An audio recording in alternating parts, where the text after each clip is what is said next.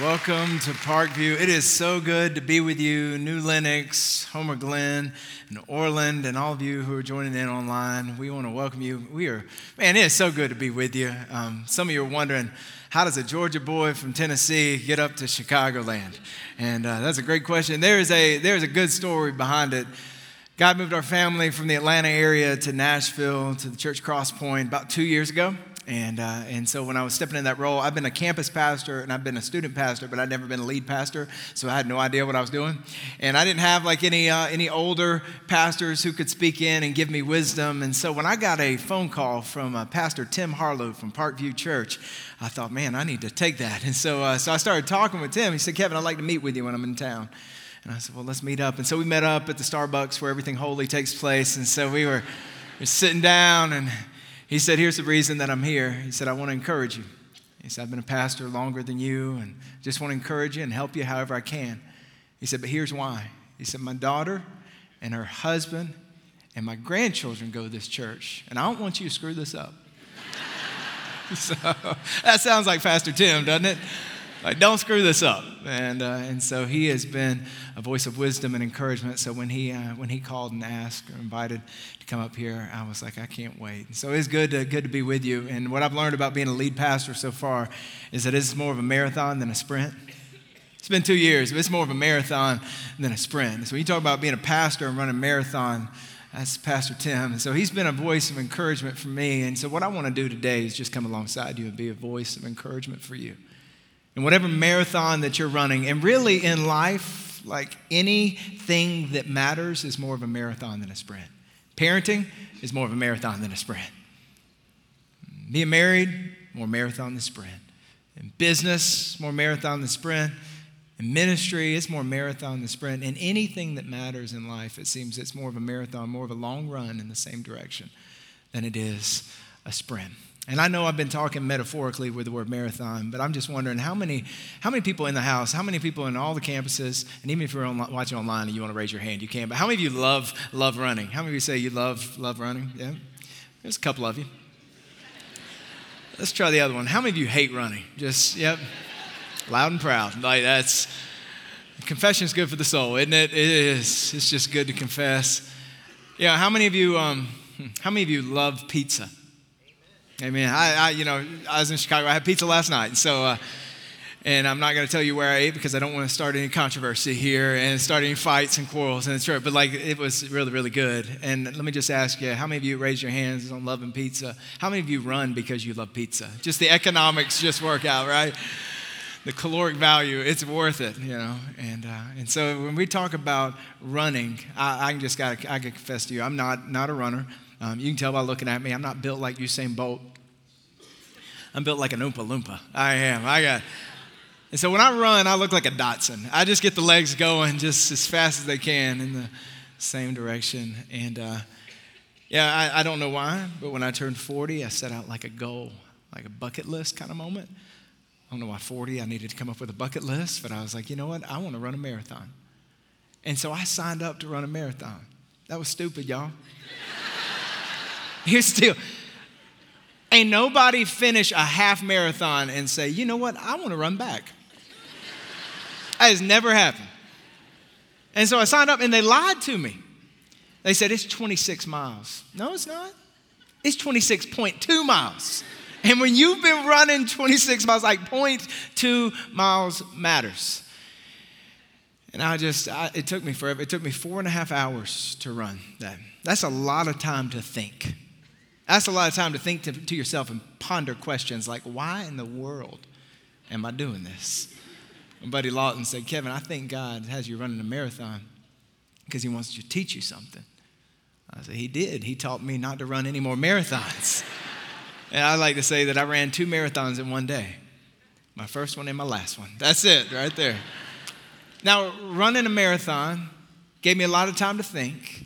And it's also given me a lot of time since then to reflect on how this idea of running a race is one of the primary metaphors used in Scripture to talk about the Christian life. One of the primary metaphors used in Scripture to talk about this running this race of faith is running a race. And so what I want to do is I want to show you a couple scriptures. The first one is one where the Apostle Paul is talking to his adopted son in the faith, Timothy. And look at what he says to him. He says, Timmy, I've fought the good fight. I have finished the race. I have kept the faith. Now there is in store for me the crown of righteousness, which the Lord, the righteous judge, will award to me on that day, and not only me, but also to all who have longed for his appearing. He's saying, Timmy, I've run it. I've run this race and I can see the finish line. And I'm telling you, Timmy, one day I can see it. I'm going to be with him. And on that day, I'll receive the crown. I'll receive the crown of righteousness that's not based on my righteousness, but based on the righteousness of Jesus and what he did on the cross. And he will give me that crown. And I'm going to get that crown. I'm going to take that crown. I'm going to put it on my head, tilt it sideways, and walk down the streets of gold. No. See, I'm going to take that crown. And I'm going to put that crown on my head and take a selfie and post it up on Instagram. I'm going to take the crown, I'm going to put it up on the mantle, and everybody that comes over the house, I'm going to say, that's my crown. No. I'm going to take that crown, I'm going to get on my knees. I'm going to get at the feet of Jesus, and I'm going to put the crown there. I'm going to say, Jesus, it is all for you. This whole race has been for you. Because Jesus is the rewarder and the reward. He is the reward in heaven. That one day we will be with him, and we will be made like him. And we will worship him and know him in full. And so, Timmy, I can see the finish line. Keep running. Keep running the race. And I want to come alongside you today and encourage you to keep running the race. In fact, I want to do that with the scripture. It's probably like the most well-known when it comes to talking about running the race. And it's in Hebrews chapter 12. If you got a Bible, you can turn to Hebrews chapter 12. If you are following along in a Bible app, it'll be Hebrews 12, verse 1. I want to show you the scripture on the screen, and we'll walk through it together.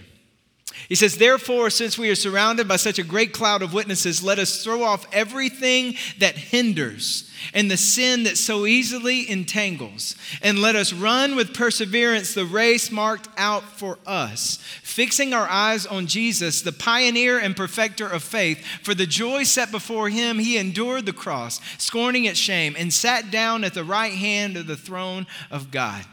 Consider him who endured such opposition from sinners, so that you will not grow weary and lose heart. Man, that's good. My prayer today is that today you'd be encouraged.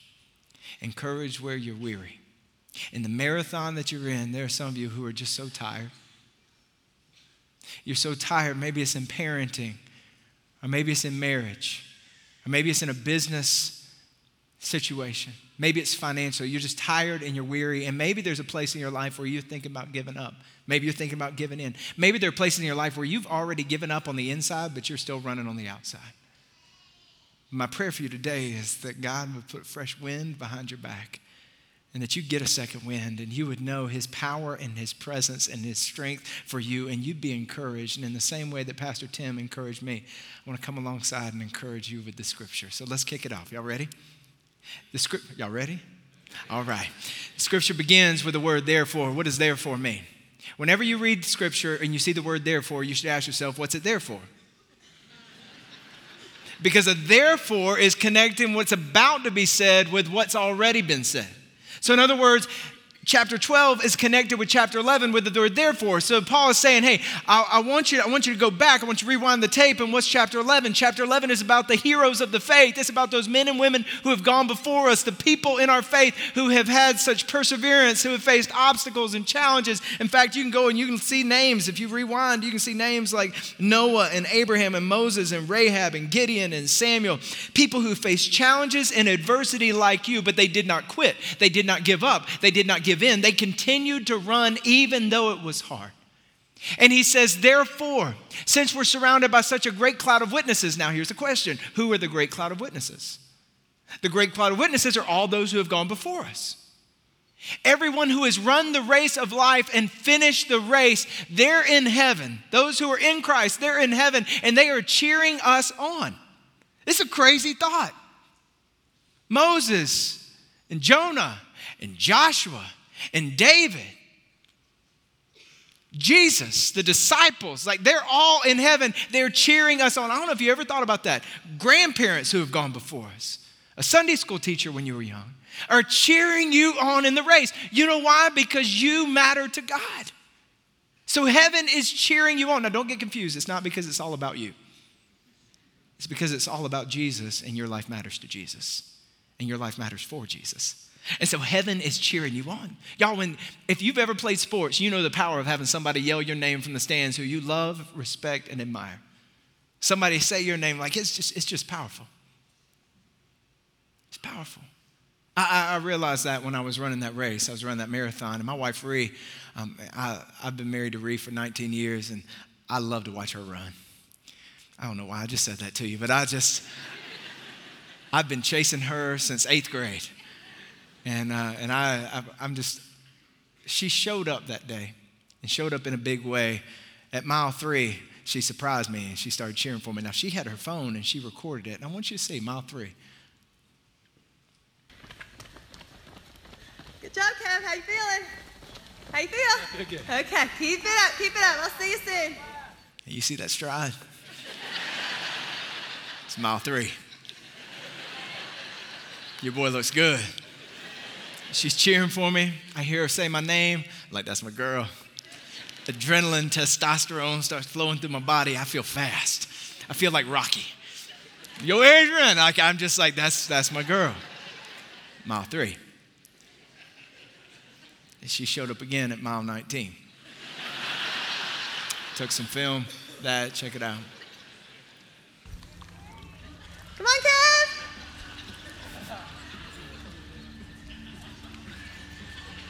You got it. You need me? You need me? Woo. Woo. That's how pastors cuss right there. That's what they say. Woo. Y'all, that's what death looks like. My spleen hurt. I don't even know where my spleen is, and it hurt. I had hit the wall. My body was shutting down. I was like, I can't do this anymore. What I learned that day is that running a marathon is different than running a sprint. When you run a sprint, you're running in a stadium full of people who are cheering for you the entire time. When you run a marathon, 99% of it, you're on your own. And when you're on your own, you start having thoughts that you normally wouldn't have. Like, I want to quit. Like, I could fake an injury. I think I just pulled my hamstring. I might be having a heart attack. How do you fake a heart attack? Medic, like you start having thoughts that you normally wouldn't have. I'm out there, mile 15, I'm thinking, I could call an Uber. I could. Cost me $12 to get to the finish line. Already doing the math.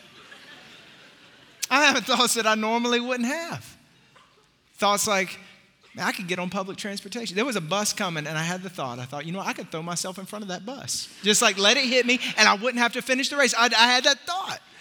I'm thinking, when we are tired and we're weary and we're by ourselves and we feel isolated, we have thoughts we normally wouldn't have. Self-sabotaging thoughts, thoughts of escape. That's why the enemy wants us to live in isolation. You weren't made to live alone. You were made to live in community. That's why when we talk about rooted, it matters. To be in community with other people, to have relationships around us, because when we're alone, we think thoughts we normally wouldn't have. And I was running by myself, and I was thinking those thoughts, and I'd hit the wall. And I want to encourage you today, because God wants you to know that while you may feel lonely, you're not alone. Jesus said, I'll never leave you nor forsake you. I'm with you always. He promises his presence. So even when we feel lonely, we're never alone. In fact, there was this moment that I remember reading of Martin Luther King Jr.'s life, where it was during the Montgomery bus boycott, and the hateful threats started rolling in. And he said one night he sat at the kitchen table, and at midnight the phone rang.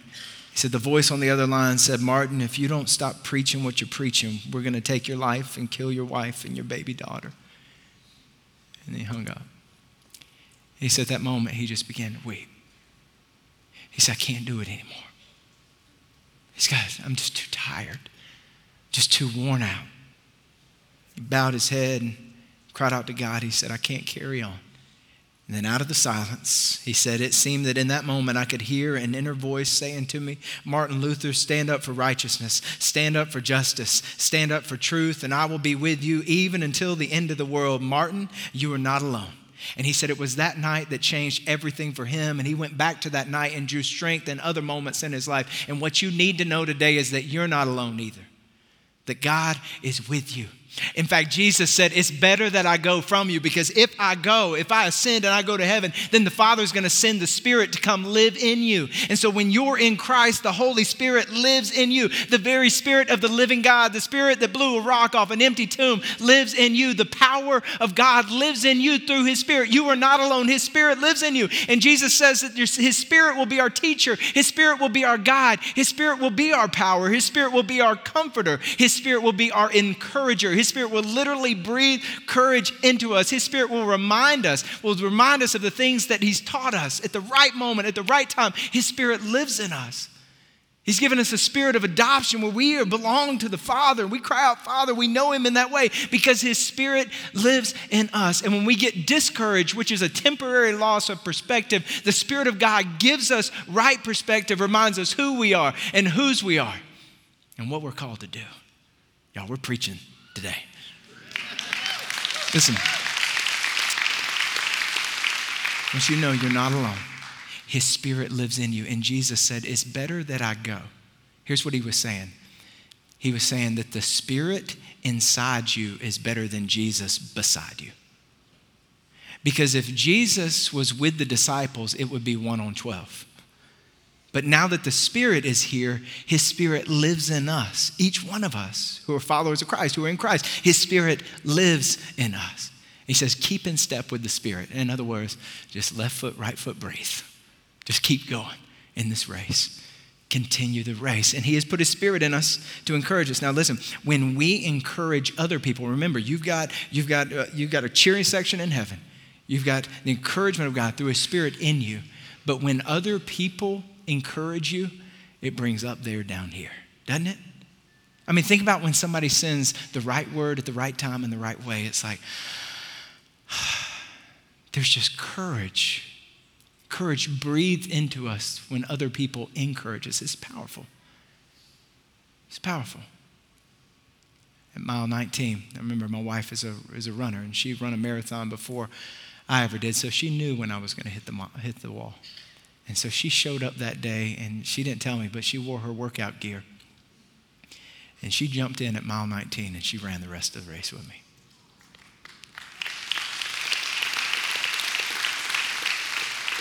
And she ran the last 7 miles, and she took a little bit of video that I want to share with you. Check it out. 1 to go, Kev. Awesome. So good. Accomplishment. Just amazing, inspiring. And you're strong. Keep going. 1 mile. You got it. Less than a mile. Yeah.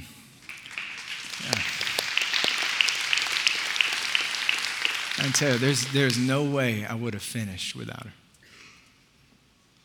So grateful for a wife like that was encouraging me and cheering me on. Not just in the race, but in life. To have somebody like that is a gift. To be somebody like that is a gift. I wouldn't have finished without her. You know I wouldn't have finished without her. Right time, right word, right place to run with.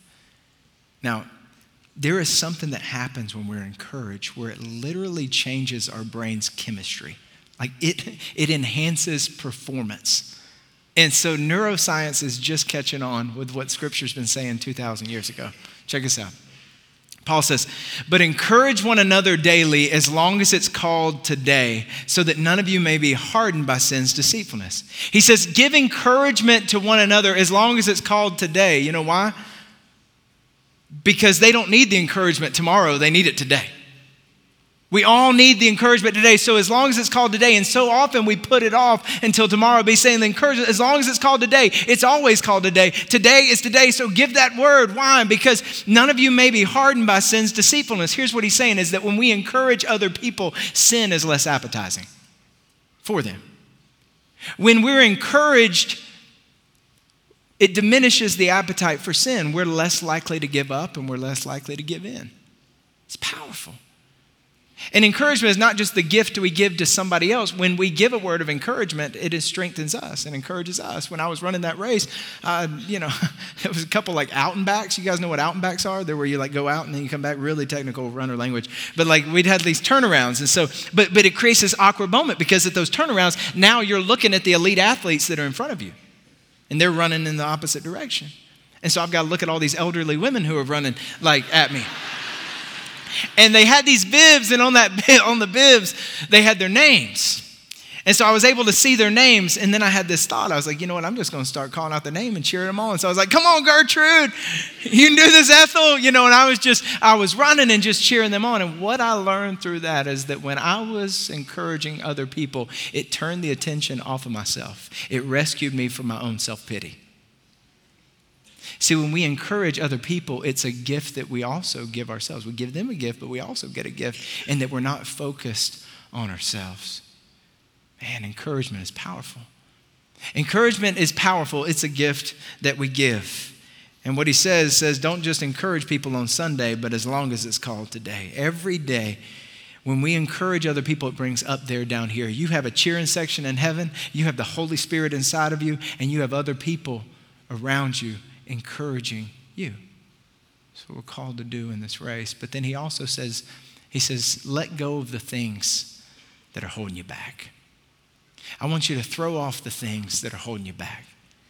I want you to imagine that I showed up for that race with this table. Like I was at the corral and I had on like my running shorts, not like the real short ones because I don't wear those, but like I had like mid-thigh, and then I had like my shoes all tied tight. I'm ready to go, bib on, and I'm standing there with this table. You'd be like, what are you doing, man? I'm getting ready for the race. Preacher's got to preach. Like, I mean, if I showed up like that, you're like, you're not ready for the race. You're not here to run. Like, you would know that this thing would slow me down. I wonder, what are you holding on to right now that's slowing you down? What are you carrying around with you that it's time to let go? What are you holding on to that it's time to put at the foot of Jesus? What are you carrying that it's time to release? And maybe it's a toxic relationship. It's just like if you let go of that, you could just run. Maybe the most spiritual thing you could do is delete somebody from your contacts. Maybe it's not necessarily a bad thing. Maybe it's a good thing that's become an ultimate thing. Maybe it's something that started as a hobby, but now you've built your whole life around it. And it's taken the place of God in your heart. And you're asking for a hobby to give you something that only God can give. Maybe it's entertainment. How many of you ever binge watched a show? I'm confessing. You need to. Yeah, we've all, here's the thing. There's nothing wrong with entertainment.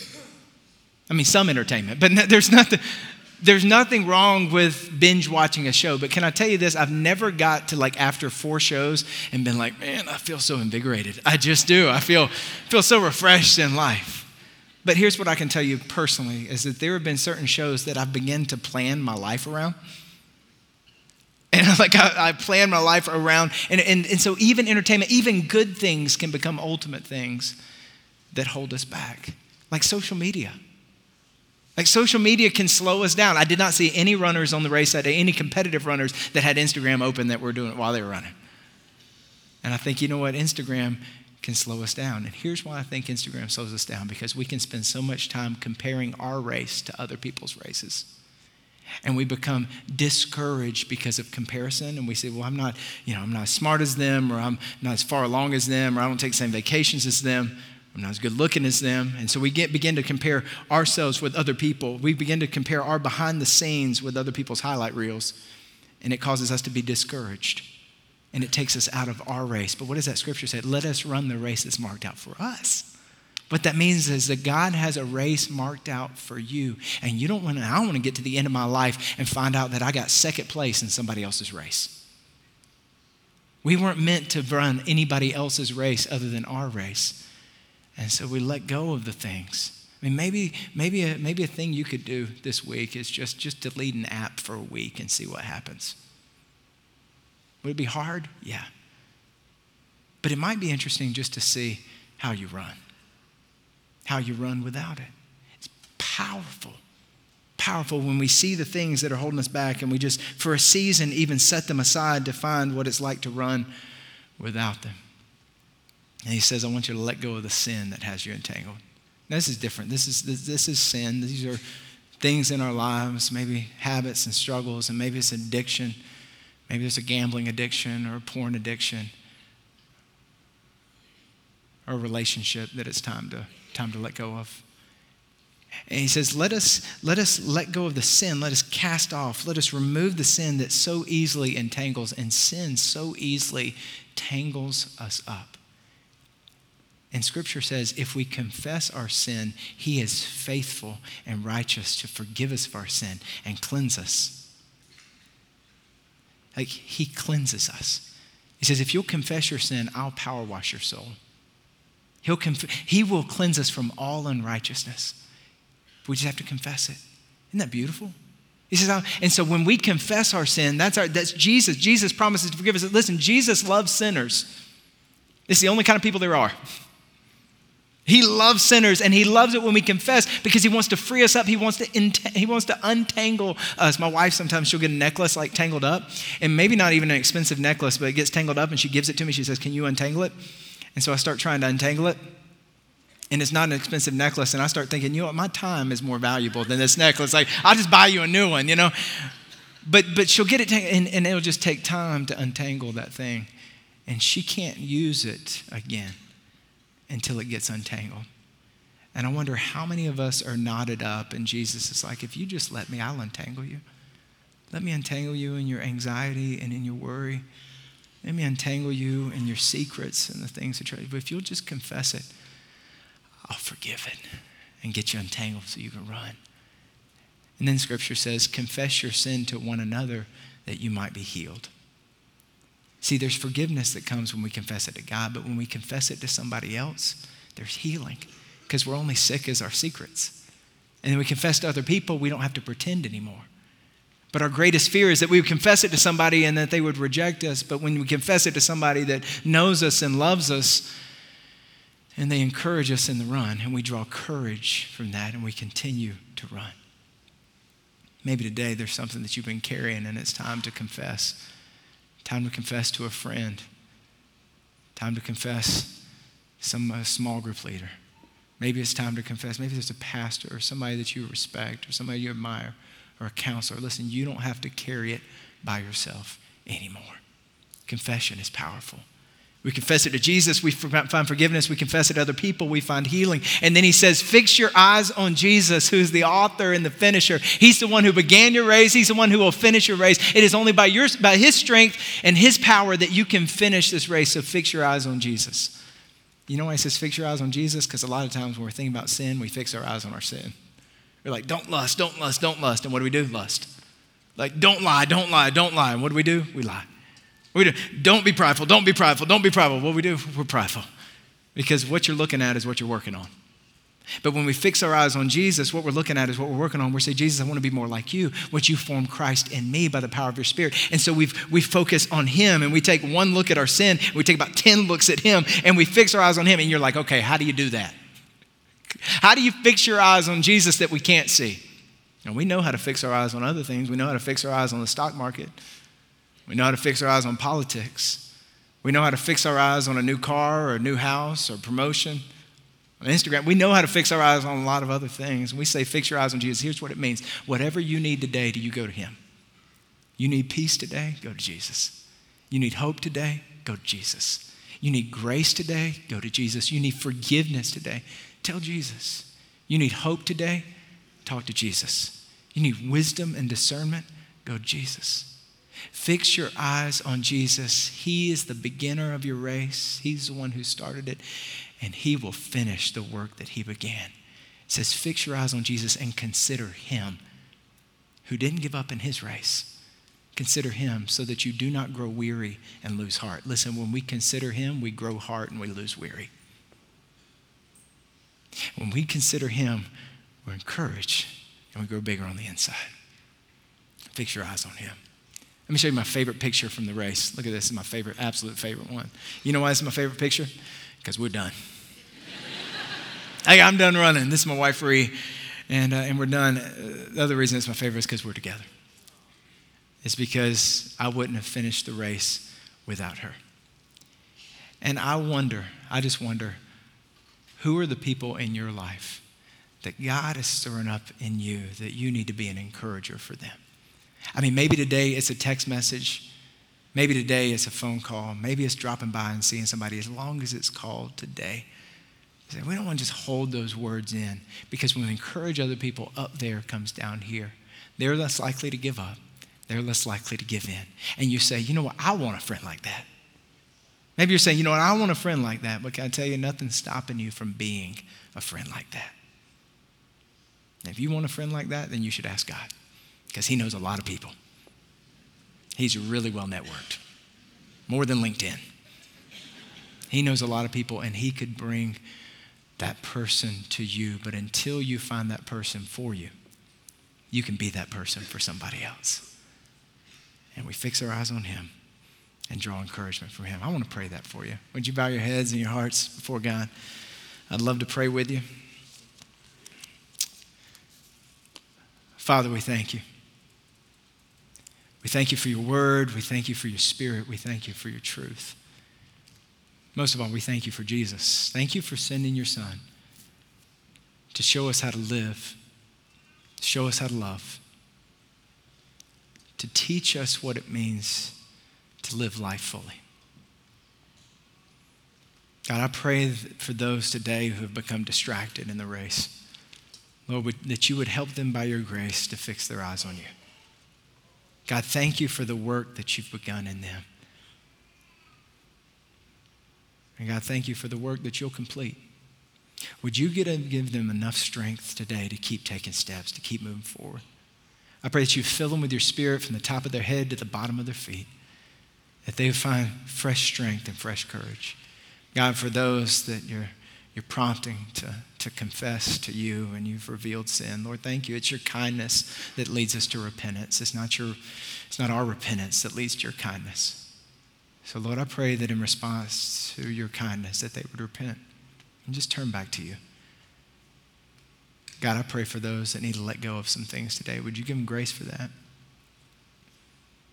And Lord, I pray for all of us that you bring people to mind that you're calling us to encourage, to give the right word at the right time and the right way. That you give us courage to give the encouragement, and that we'd help one another run the race. In Jesus' name, amen. Amen.